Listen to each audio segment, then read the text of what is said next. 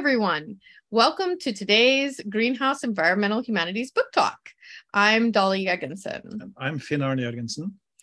And we are happy to welcome today Matthew Kelly, who is Professor of Modern History at Northumbria University in the UK. And he will be presenting his book, The Women Who Saved the English Countryside, which came out with Yale University Press in 2022. So, Matthew, we'll give it over to you to talk about the book. Great. Thanks very much to both of you. Thanks very much for asking me to be the 89th person to be talking about the book on this podcast. I feel I should start by saying where I am, because it feels strange to me. I'm not actually at home. I'm in a small holiday let that I really like down in West Devon.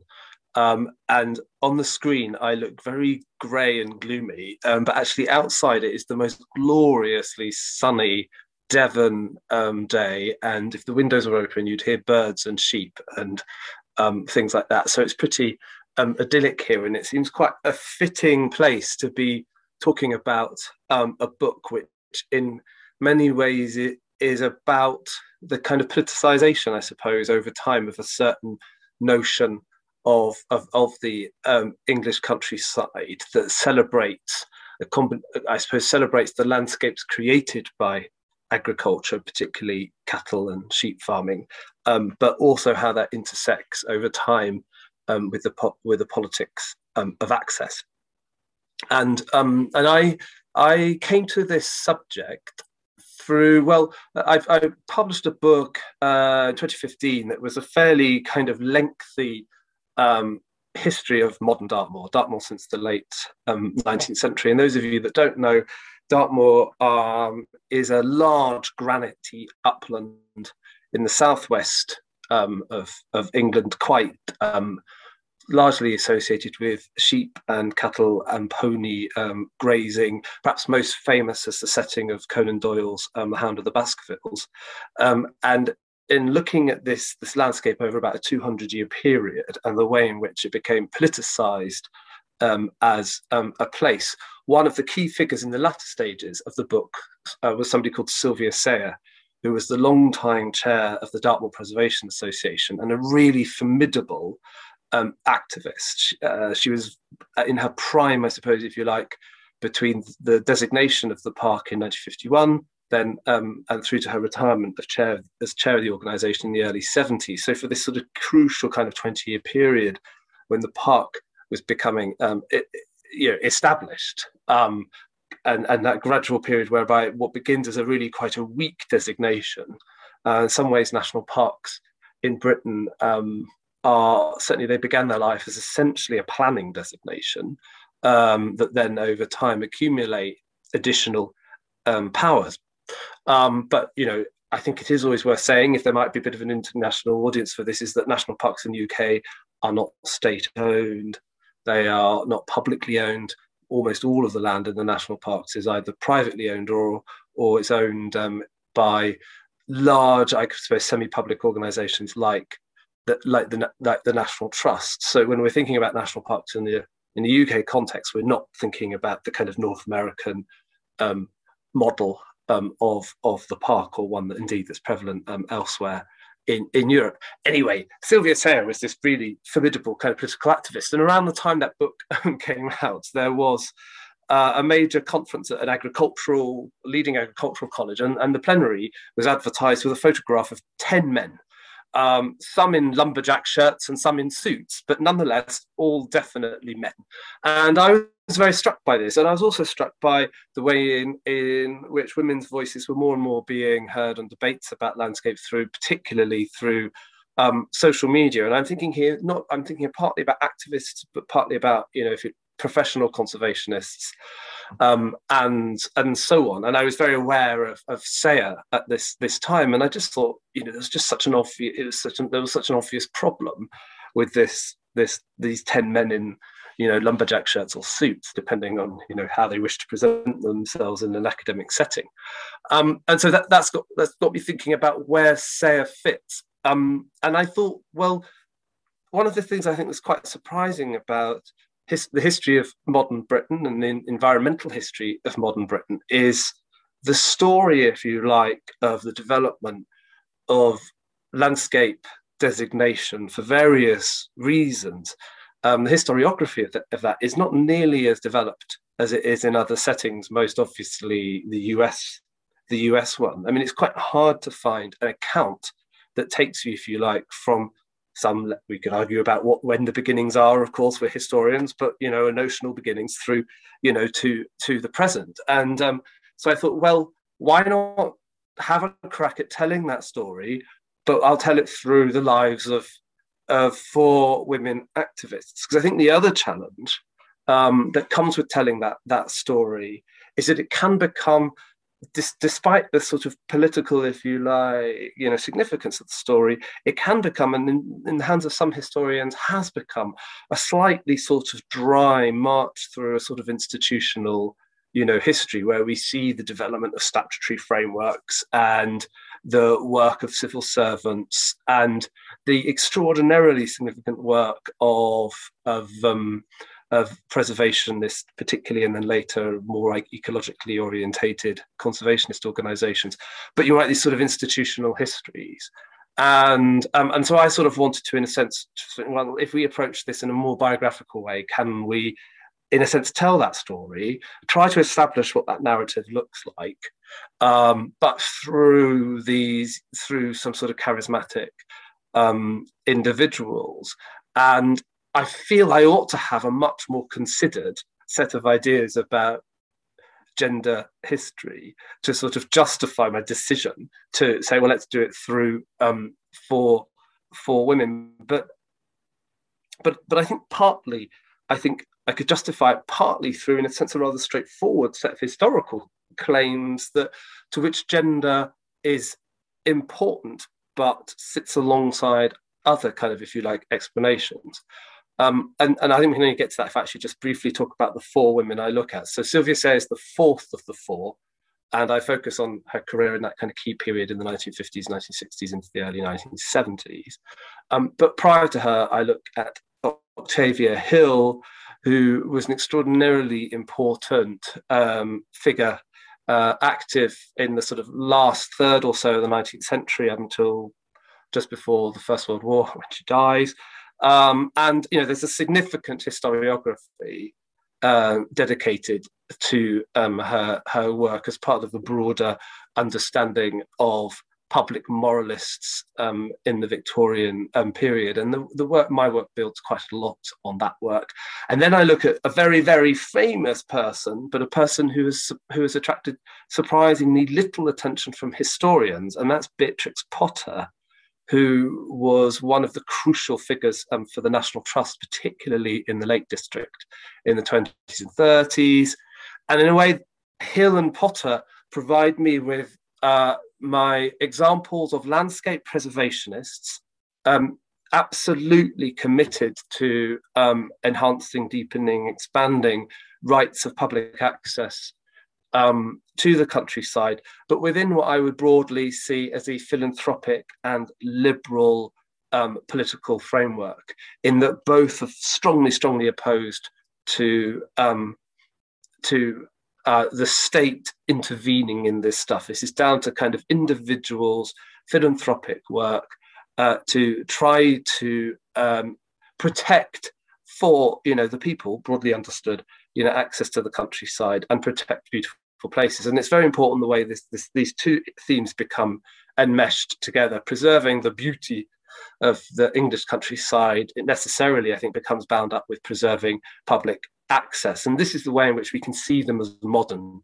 They're trying to establish, in a sense, a set of kind of citizen-based rights. This is very much a kind of rights-based agenda. For Octavia Hill, there's no question that it derives partly from her acute social conscience, but also from her religious outlook. You know, the beauties of the natural world are God's creation, to which all, you know, which, if you like, it is part of the patrimony of humanity, and to deny access to that is, in a sense, a form of sin. And one of the things I think that's very interesting is the sort of very her spiritual, if you like, or religious language has in many ways been secularized, of course, over time, but we still talk about, you know, the, if you like, the refreshing, life enhancing, health and happiness is a phrase you hear a lot in a British context, that access in quite spiritual, even if formally, if you like, you know, secularized terms. And then just sort of briefly to finish this kind of summary, I suppose, with the two post-war figures, here we see the shift towards a more statist role. And although, you know, although as I've already said, national parks in the UK context are not about the state taking possession of property, what they do involve is the state imposing quite significant controls over how land is used, and indeed legislation is introduced that empowers new national park authorities to negotiate new rights of access and so on, and that's an ongoing process. So the third of my women is somebody called Pauline Dower, who was the longest serving woman member of the National Parks Commission. She's the deputy for a long period of time. She's a very interesting figure because she's largely overlooked by historians, but she was in fact a Trevelyan. She was of the family of liberal and socialist historians and statespersons. So, you know, she's a descendant of the historian Macaulay. Her uncle was GM Trevelyan, probably the most influential popular / academic historian of the first half of the 20th century in Britain. And her husband, who dies of tuberculosis in the late 1940s, drafts the Dower Report, which leads to this piece of legislation which establishes the park system in the UK. So she comes from this very, very rather grand, frankly, family, enjoys incredibly privileged upbringing in that peculiar way that happens in post-war Britain. In some cases, she enters into public service and serves on a commission that establishes the park system. And then, as I already suggested, Sylvia Sayer is in a way her mirror, except she's the lobbyist, the activist, absolutely committed to the park ideal, but in a sense constantly there to ensure that they adhere to, you know, the principles that she thinks that the national park system should uphold. And just as a concluding point, I think this period, on the one hand, you've got this sort of voluntarist, liberal, philanthropic tradition. On the other hand, we've got this sort of more statist one.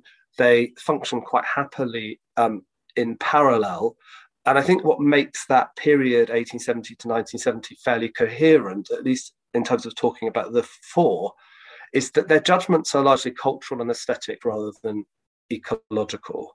And, you know, it's obviously a commonplace in a sense in environmental history to say something very significant happens around 1970. And some people would argue, you know, this is the birth, as you know, this is the birth of environmental politics, or simply our conception of what is environmental politics changes in that period. And what's crucial, I think, certainly in a UK context, but in many others, of course, is what changes in that time is if most of the four women are all concerned about what they see as, if you like, sort of forces of modernity, urbanization, suburbanization, the location of major infrastructure and stuff in beautiful rural places, reservoirs, power stations, all of the kind of, if you like, the material precipitates of rural modernity. What really happens, of course, after 1970 is the debate starts to be about agriculture and agricultural intensification. And this, to the four women I look at, the idea that farmers are the problem would have been quite alien to them, in that their way of thinking is that agriculture produces the charismatic landscapes that they wish to see protected and that they wish to see public access increased. So there you go. That's a sort of, whistle-stop tour of what the book kind of talks about. Thanks. This is great. I think there's a lot of things we can talk about here. And yeah, I like you bringing up Beatrix Potter as one of your women, because we're going to see the exhibition on her in London in just a week and a half. So we're excited about that. So, but I thought we could start with that, with your actors and your choice of gender as a lens. I mean, also the biography as a lens, but in particular the gender. And I'm curious about, do the women you write about talk about gender in their work, and how do they do that? Good question. Octavia Hill absolutely does, and I mean she's a really interesting figure, because those of you who know the sort of historiography about 19th century Britain, particularly late 19th century Britain, will be familiar with the argument about separate spheres, and the degree to which men and women, according to I suppose a Victorian ideal, existed within separate spheres, broadly speaking, the public sphere and the domestic sphere. Now, of course, lots of historians have come along and written very, very sophisticated stuff, which challenges the idea that that was in any way a description of Victorian society, or if it was a description of Victorian society, it was a sort of rather narrow upper middle class, upper class section of Victorian society, where it was possible to maintain separate spheres because of social and economic power. But Octavia Hill is committed to that idea. So, for instance, in during the suffrage debates, women's suffrage debates just before the First World War, she writes a rather notorious long letter to the Times, whereby she gives one of the clearest articulations of separate spheres, of male and female qualities, and why they must be protected, and that when if women move into male spheres, you lose crucial qualities that make for a happy, healthy society. And she's writing in old age, and these are views which are increasingly unfashionable, but she clearly holds to them. At the same time, I think what's very interesting about her, and we need to get beyond that sort of famous intervention, is to see how she broadened what constituted the domestic sphere. So sure, she was opposed to women being involved in conventional politics, but she absolutely, in a sense, established new forms of what we would now see as public work, philanthropic work for women. And so, on the one hand, she manages to sort of sustain that notion, whilst on the other hand, she actually broadens the range of occupations that women could engage in. And working for an institution like the National Trust, which she helps co-found in the 1890s, for her is consistent with working within, if you like, the female sphere, because what the National Trust provides is a set of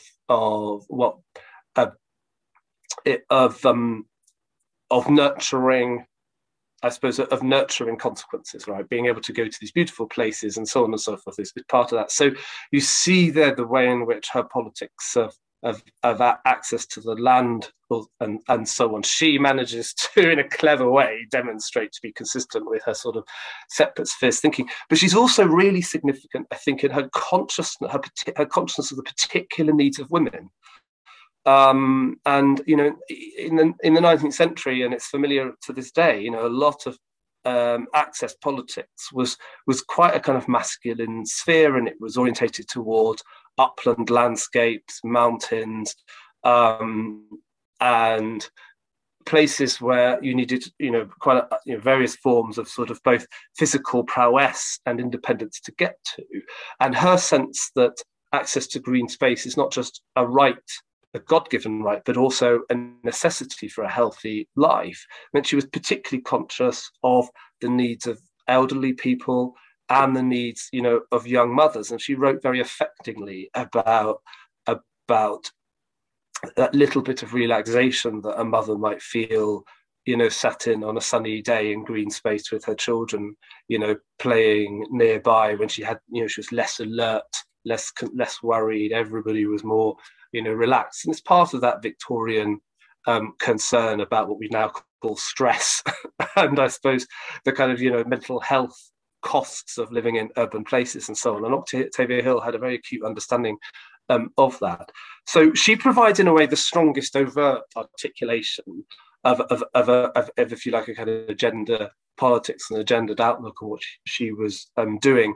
I think with the other three, it's more that they have a consciousness of that they were acting on the whole within a sort of a male sphere.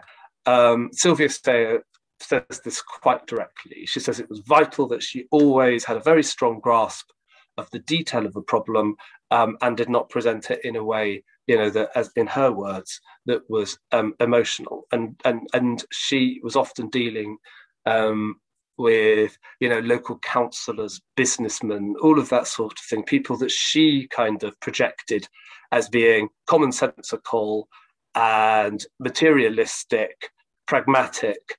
And if she was to have arguments with them, she had to sort of compose herself in a way that didn't play to what she regarded as their stereotype, in a sense of her.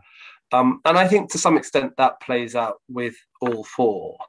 And the final thing I would say about this is that one of the things I think that is interesting about them is because they are working in broadly male context. They're all broadly speaking of middle and upper middle classes. These women are educated, fairly privileged, or very privileged in some cases, and they bring some of that sort of the confidence that comes from that class background with them.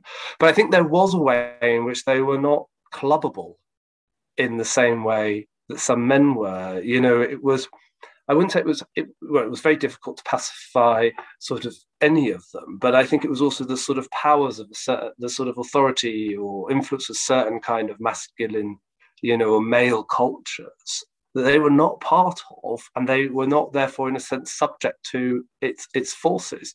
They stood their ground. They weren't worried in a sense about, to put it simply, not being one of the boys. And I think that gave them a certain kind of power, and certainly inner strength. So you talk about then this idea of the gendered spheres, where they have in a way to claim their space or use the conventions of particular spheres then. So I'm wondering then how this idea of nature and landscape fits into this. I mean, what kind of gendered space is nature or landscapes? And are we talking about, some traditional values that are saved, or is it actually the creation of something new, or new values are ascribed to nature through changes in society? Great question, and very big question. Did they have a gendered view of the landscape, of nature? I think in that Hill sense of the female sphere as being one of nurture, of one, and I think there was a sense of the landscape itself and the countryside itself as nurturing. And that if the domestic sphere, according to this separate spheres thinking, if the domestic sphere was a place of safety and calm, and of healthy food and healthy living, and so on, then I think there was a way in which Hill could conceive of green space. And in this sense, I don't necessarily mean, the great uplands of the Lake District. It might be local parks, breezy hillsides, and so on. I think she could, in a sense, conceive of green space as being an extension of the domestic, if you like, of hearth and home. And I think that's absolutely, and it's certainly bound up with her religious sensibilities. In terms of the others, I'm a bit less sure the degree to which a case can be made in that regard. I think certainly with Steyer, I think she was so, in a sense, insistent on demonstrating that she could function within, if you like, the public world, of politics, and so on, that I don't think she gave very much space to the possibility that there was something specifically gendered about her approach, or that her approach reflected somehow that she was that she was a woman. And I think that's the thing that's quite complex about both, Potter, Sayer, and Dower, is that I don't think they did necessarily articulate themselves in those ways. I think what is interesting about them, though, is the point at which, in terms of their lives, they enter into a kind of activist mode. And I'm only talking about, a small number of women here. Obviously, you can't sort of generalize so much on the basis of that. But I think it does strike me that both Dower and Sayer, both in a sense, embark on full-time careers in sort of early middle age, the point at which their children are grown up or almost grown up. And I don't think that's coincidental. I mean, Hill and Potter don't have children. Hill never marries. She has a lifelong companion. There's been some speculation about the nature of that relationship, but it's far from clear, and perhaps not that important. And Potter doesn't have children, which is interesting, and doesn't seem to ever express any particular views on that, to the best of my knowledge. So I don't have a clear answer to that. I think it's a very, very good question, and I think it's an important question. But I'm inclined to think there's something suppressed in them that reflected the context in which they worked. But I feel, even though I spent quite a lot of time thinking about them, that's very much me moving into a more speculative mode. Well, you also, in the book, then, you're looking at them saving the countryside. So I was wondering, with these four women, how they would constitute the countryside. So is the countryside you mentioned the move that happens from the agricultural landscape being the thing that they would have thought of made, in some sense, the countryside, to our modern idea that the agriculture destroys the countryside. So it's kind of that landscape level, but you also mentioned something about public green spaces, and of course Beatrix Potter, makes books and drawings about little animals. So when they say country, or when you say countryside, what would they have meant by that? I think there's two ways of approaching that. I think that your initial sort of suggestion is right, that when they would think of the countryside, and therefore in the way that I'm using it, the countryside is fundamentally a place of agriculture, and the small settlements, villages and small towns and so on that are sustained by agriculture. And in terms of and also actually make primarily agriculture, and then secondarily, if you like, the continuing forms of extraction that have their origins in the medieval and the early modern. So forms of mining and quarrying, relatively small scale, relatively unmechanized, and so on. So, so to take, for example, Potter in the Lake District, which is, as well as being a place of sheep and cattle and so on, also slate quarrying, and Dartmoor, granite quarrying. I think they would have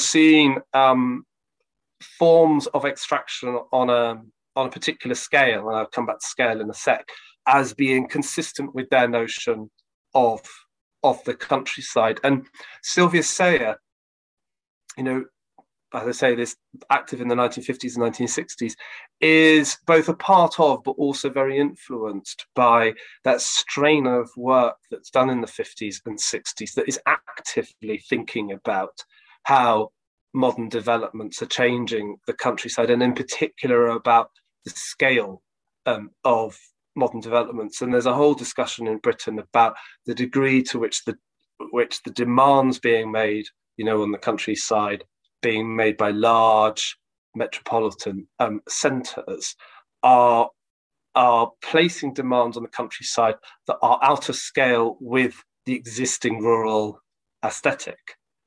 So in order to integrate new infrastructure into the countryside, you have to, in a sense, remodel it on a grander scale. If you read people like Sylvia Crowe and so on, who's an architect in this period, she a landscape architect, she writes very explicitly about the problems of scale and the problems that scale pose to, especially the English and Welsh, countrysides, reservoirs, large-scale forestry, power stations, all of that sort of stuff. There's a sense in which the urban demands on the rural are changing the scale of, if you like, rural industry, and so that aesthetic conflict starts to change the countryside itself and invites a new countryside.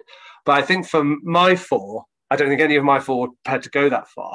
They were, Sayer and Dower, I don't think did want to see the remodeling of the countryside on the new scale demanded by modern infrastructure. They wanted to see that modern infrastructure kept out of those places that they invested most value in, which is mainly sort of upland national parks, which were also the places, places of low agricultural value and yield, that seem the obvious places to put these things. And that's one of the tensions that runs through it all. So I think their version of the country, and then tied in with that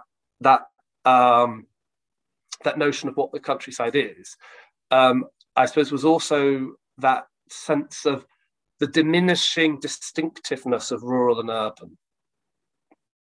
And this is very much part of a kind of mid-century debate in Britain about landscape and development, is the blurring of the two. So you get, architectural writers in the post-war period, what they want to see is basically compact, high-density urban developments that, and they're very often looking to continental Europe for examples of this, that distinguish clearly between rural and urban. And sometimes this comes out in sort of a pettiness, Beatrix Potter loathed red-roofed bungalows, which she saw as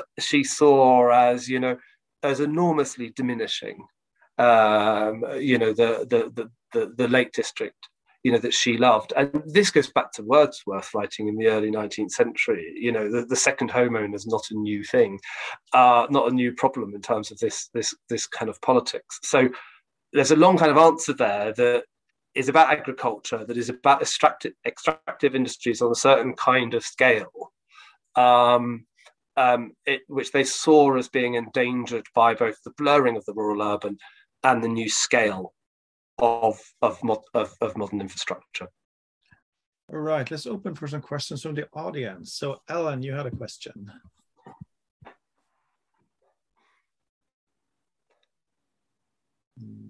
Hi. Yes, Matthew, I was curious. This book seems like such an interesting blend of quartz and feldspar, and then your sort of family memoir biography. And I was curious what writing this one was like. Yes, so there isn't the family biography. Just in terms of biography versus sort of institutional regional history, not the content. Sorry. No, sorry. Okay, that's what was it like to write it? Yeah, I mean, there were various ways. There were various challenges in terms of writing this book. I mean, I should say it's not. It is a work of historical research, but it's not presented with all of the formalities, if you like, of a historical monograph. So, for instance, it has a fairly sort of short and I'd hope reasonably sort of punchy introduction. That's what I was trying to do in any case. What that introduction doesn't do is provide you with a kind of complex historiographical framing. And the historiography is in the book, but it's not foregrounded in that way. And where I found that challenging to write was, I suppose, particularly when I was writing about Hill and Potter, but for two different reasons, is because I was very, very conscious of my debt to existing writers. So in the case of Hill, I was very conscious of my debt to some really great, work that's come out of what you broadly think of, I suppose, as Victorian studies, 19th century history. And then with Potter, I was very conscious of my debt to Linda Lear's biography. And many of you probably know Linda Lear maybe more for her biography of Carson than Potter, but the Potter biography is a brilliant, large scale, 600-page biography, a classic, if you like, of the genre. And here I am trying to talk about Potter in 30,000 words or something. And I found demonstrating my debt to these works, whilst at the same time not constantly burdening the text with references to the quite challenging. It's the footnotes are there, don't worry. It's all there in the footnotes. But I was conscious of the way in which the Quartz and Felspar, the book about Dartmoor, was very, very much built from the ground up on archival material, where I just felt entirely comfortable as a historian. I'm putting this together. I'm building this up. Whereas there's no doubt there's aspects of this book which are strongly dependent on an existing secondary literature, and there are other parts of it that really aren't. And it's quite interesting as a professional historian how that kind of created a certain amount of anxiety in me as a writer. And I had to remind myself that somebody like Octavia Hill has been written about a lot and will continue to be written about, and popular biographers don't worry too much about these sorts of things. And I had to sort of, in a sense, overcome a certain sort of scrupulousness, I think, in order just to get the words onto the page. So there was that. And in terms of, I suppose, and I'm not sure I entirely succeeded. I think what's probably obvious to the reader is that with Hill and Potter, you have two women for whom there are good biographies, or good modern historical biographies, and for Dower and Sayer, there are not. And so I think in some ways the first two chapters are a bit more rounded as lives, and the second two chapters 3 and 4, are a little bit more, if you like, looking at a succession of problems, or a succession of subjects that aren't that aren't fleshed out in quite the same way as lives. And I suspect that creates a sort of a bit of an imbalance between the books. Some readers will probably prefer the first half of the book. Some readers might prefer the slightly more kind of nuts and boltsy element of the second half of the book, where there's quite a lot of detailed examination of decision-making processes, and so on.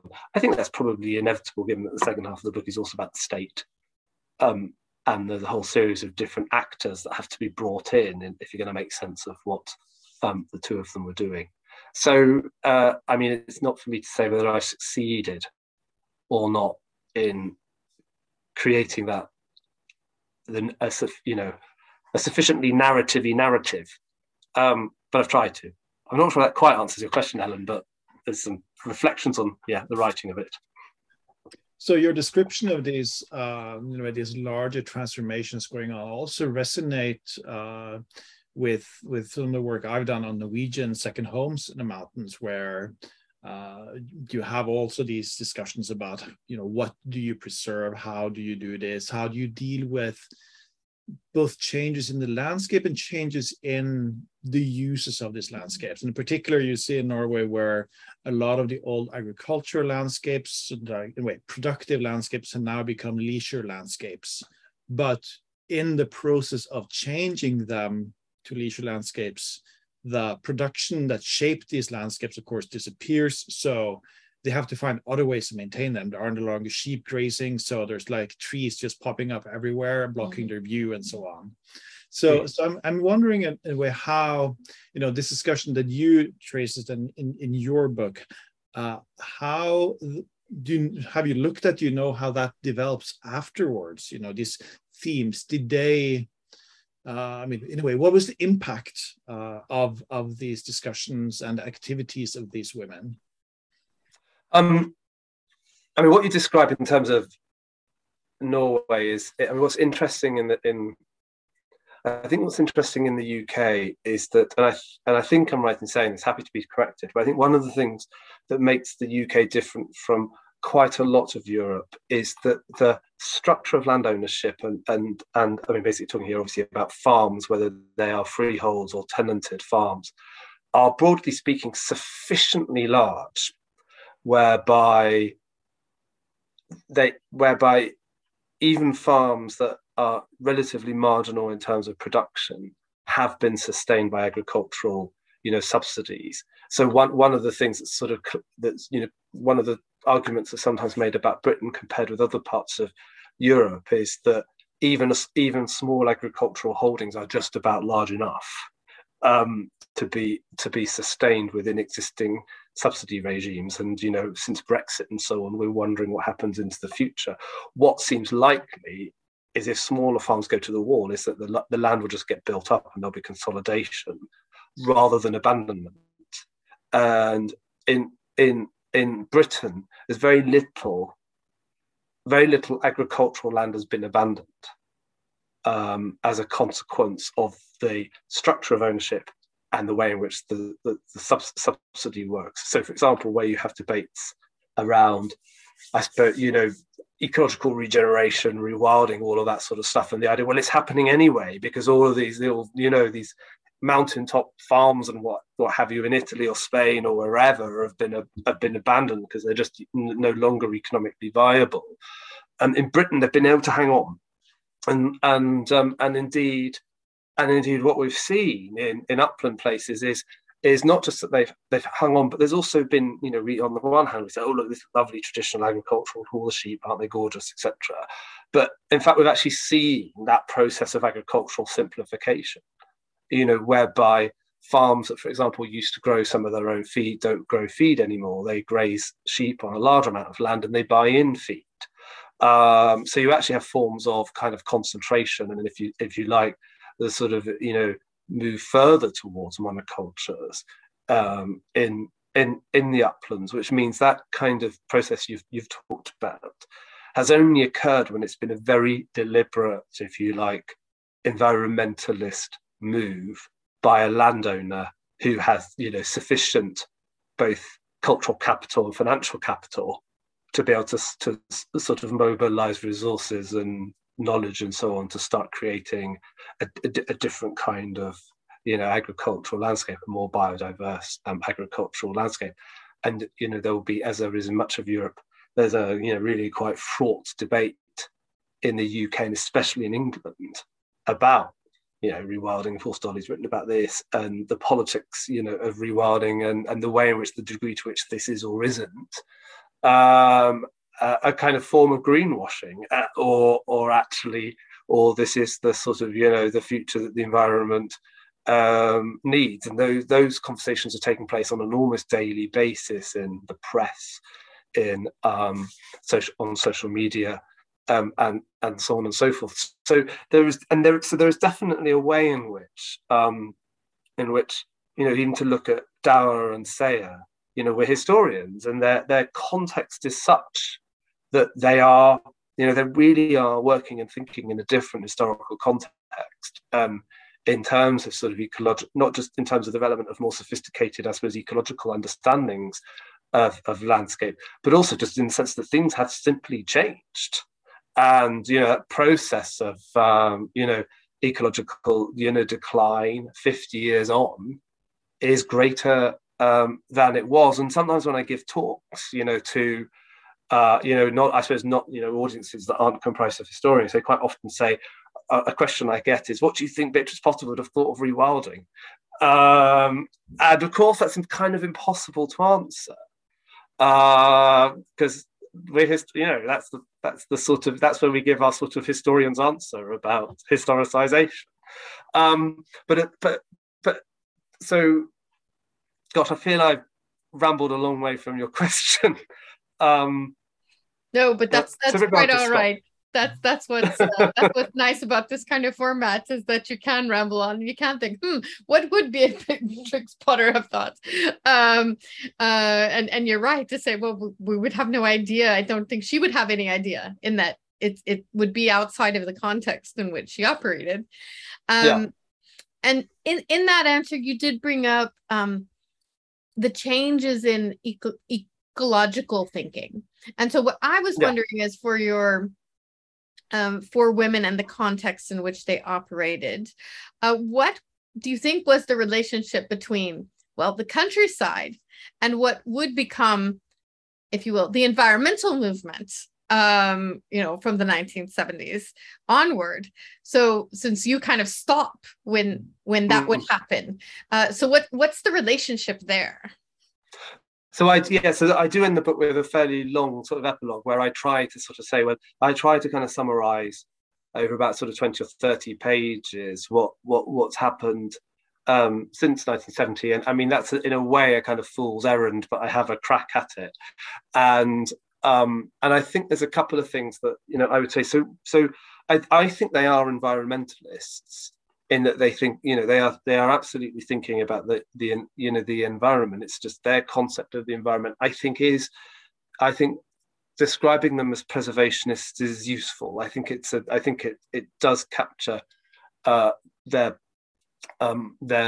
purposes, and that's for some of the reasons we've already discussed. And I think it is help. I think we can draw a distinction between the preservationist and the conservationist. I think, just definitionally, I think it's useful if we define the two.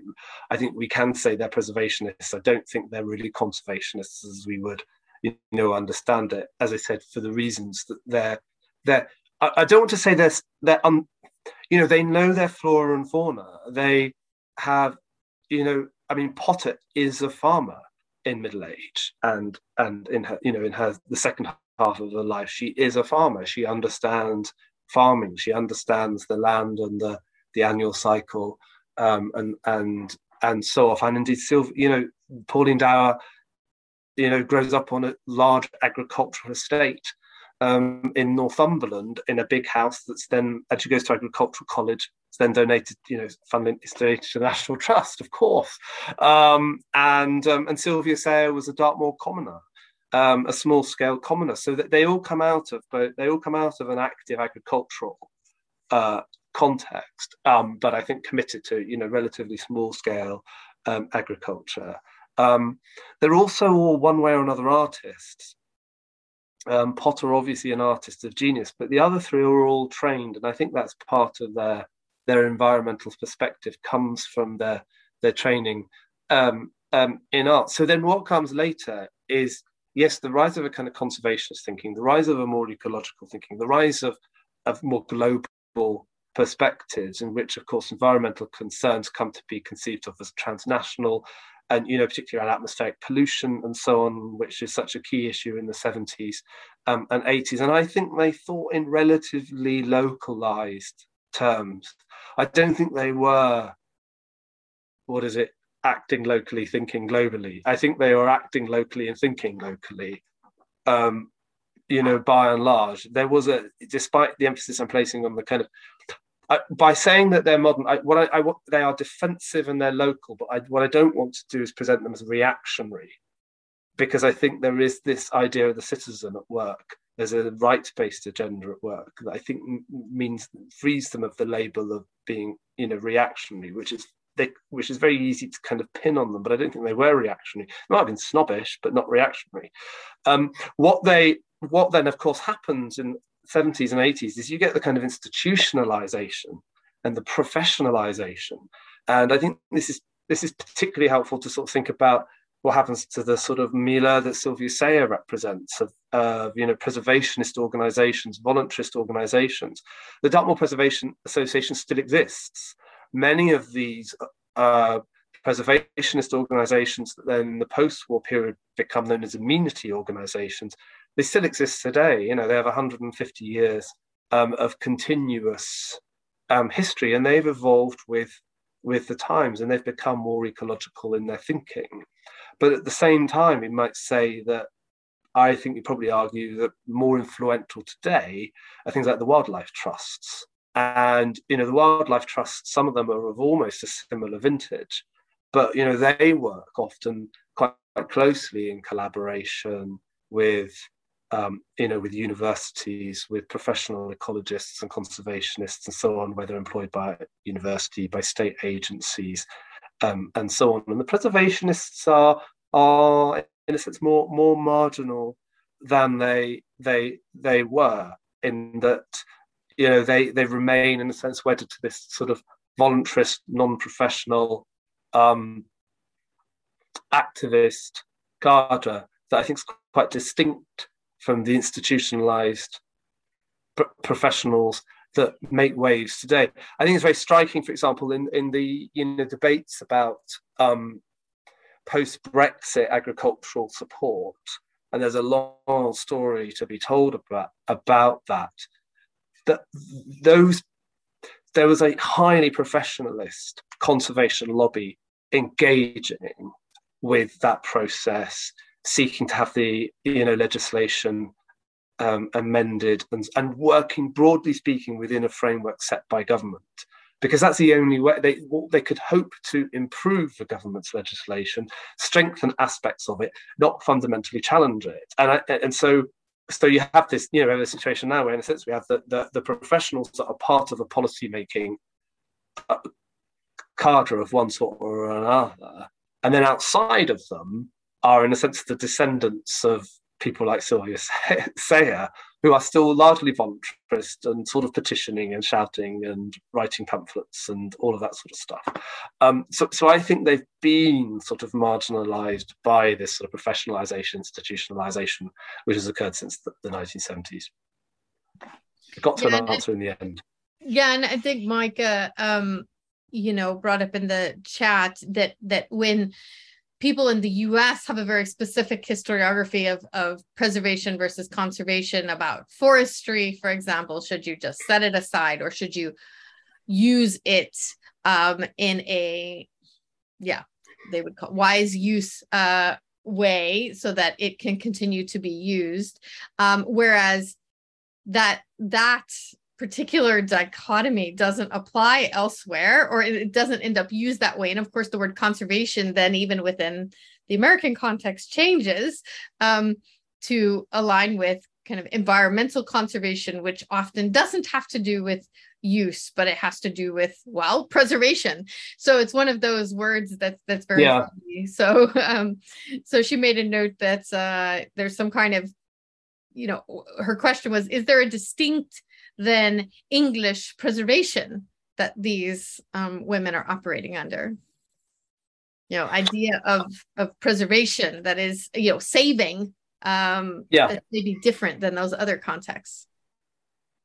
So this is a way where I maybe need your help, but I think the answer would be yes, broadly speaking, in terms of how there isn't in a UK, and certainly in an English context, the sense that there is out there a pristine wilderness. What there are is landscapes with a long, deep history of settlement and of farming. Now I know the idea of the pristine wilderness, of course, we know is as much in a sense of fiction in many US contexts as it would be to claim of the UK, but of course how it's presented in particularly in the public sphere, and indeed particularly in the period that I mainly focused on. Nobody's making those claims, particularly in England. The wildness of the country is relative to, the Lake District, or it's the Peak District, relative to the Cotswolds. But when people are using terms like, wild or natural, it's in a strictly kind of, relativist mode in which it's recognized that all of these landscapes are created, broadly speaking, by farming, by agriculture. That's recognized in a sense, and it's not, almost in a sense, it's not in a British context a clever thing to say that, well, wilderness doesn't exist, because it's never really been claimed that it does in the kind of modern period. And so I think that's where it's such an, and it is, I think it is fairly anomalous, that we have national parks, which are basically, agricultural landscapes to which a higher bar is set in terms of planning, in terms of what the owners are allowed to do to those landscapes. And indeed, one of the debates that runs through this period, and first class, it seems quite technical, but it's obviously fundamental, is the pressure for environmentalists to have agriculture brought within the planning system. So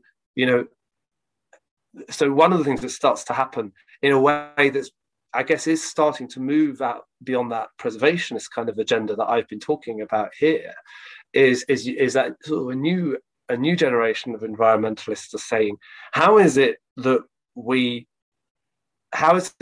a farmer has to apply for planning permission to build a large barn, but they don't have to apply for permission to plough a field that's never been ploughed before, or to, clear fell some, woodland. And those protections exist in particular cases where, the provision for protecting exists, but it's not a blanket protection. And so you can bring about very significant agricultural change with virtually no input, with no almost regulatory sort of input. And that becomes a really tense issue in this period. So, that thing about distinct, Micah said, obvious questions. I mean, it's not an obvious question. I think it's one of those, exactly one of those things that means that historians, without checking these terms, can so easily talk across each other. We think we're talking about the same thing. But as soon as you start talking about national parks in the UK and making almost any international comparison, we're talking about this sort of rather odd form. So I wanted to sneak in a last question before we have to wrap up, because you'd mentioned this idea of citizens and rights, and I actually in the beginning too, and I wanted to ask about it. So with this idea of citizenship, you often talk not only about rights, but also about responsibilities. So could you comment some examples of rights and responsibilities that were invoked, and were some of them particularly controversial at the time, or there was actually like public debate where your women were significant actors? Yeah, I mean, the obvious responsibility-based side of this is how one should behave in the countryside, and appropriate forms of behaviour. And quite a lot of historians have written about this in a British context and thought about the way in which perceptions of good and bad rural pursuits are just very strongly predicated on a whole set of kind of class-based ideas. And there's a very interesting debate and indeed forms of activism going on at the moment in the UK about race, gender, and access to the countryside, and so on. In terms of the four women I look at, I mean, in a way, they are very typical of the period that generates the country code. In the post-war decades, a set of kind of ways of conducting yourself within the countryside that is absolutely about good behaviour. Where I think the person I think is most interesting about this comes back to Octavia Hill, whom the more time I but not only spent working on her and the other four, but also talking about her, is just realising how she's the origin of so much. And she writes a really, really interesting essay about that talks about the bank holiday crowds going off to Epping Forest, which is kind of northwest, of London. And at that point, to get to Epping Forest, you would have travelled through a kind of semi-suburban, rural landscape. But the railways and so on were reaching those places, and the bank holiday is also a relative novelty. This, day off, extra day off work. And she addresses directly her middle class readers, and what she tries to help her middle class readers to see, and she uses the phrase imaginative sympathy, is that she's trying to help them to see how the forms of behaviour that they don't like very much, drunkenness, ribald jokes, rowdiness, all of that sort of stuff. She said that we, the middle classes, have got to see beyond these sort of superficial, behaviours that we don't really like, and we wouldn't like to be part of those crowds. I mean, this is her speaking, and we've got to see through how actually the negatives are of relatively superficial significance. The positive, and the thing we've got to think about, is why, when people have time off, do they head for green spaces?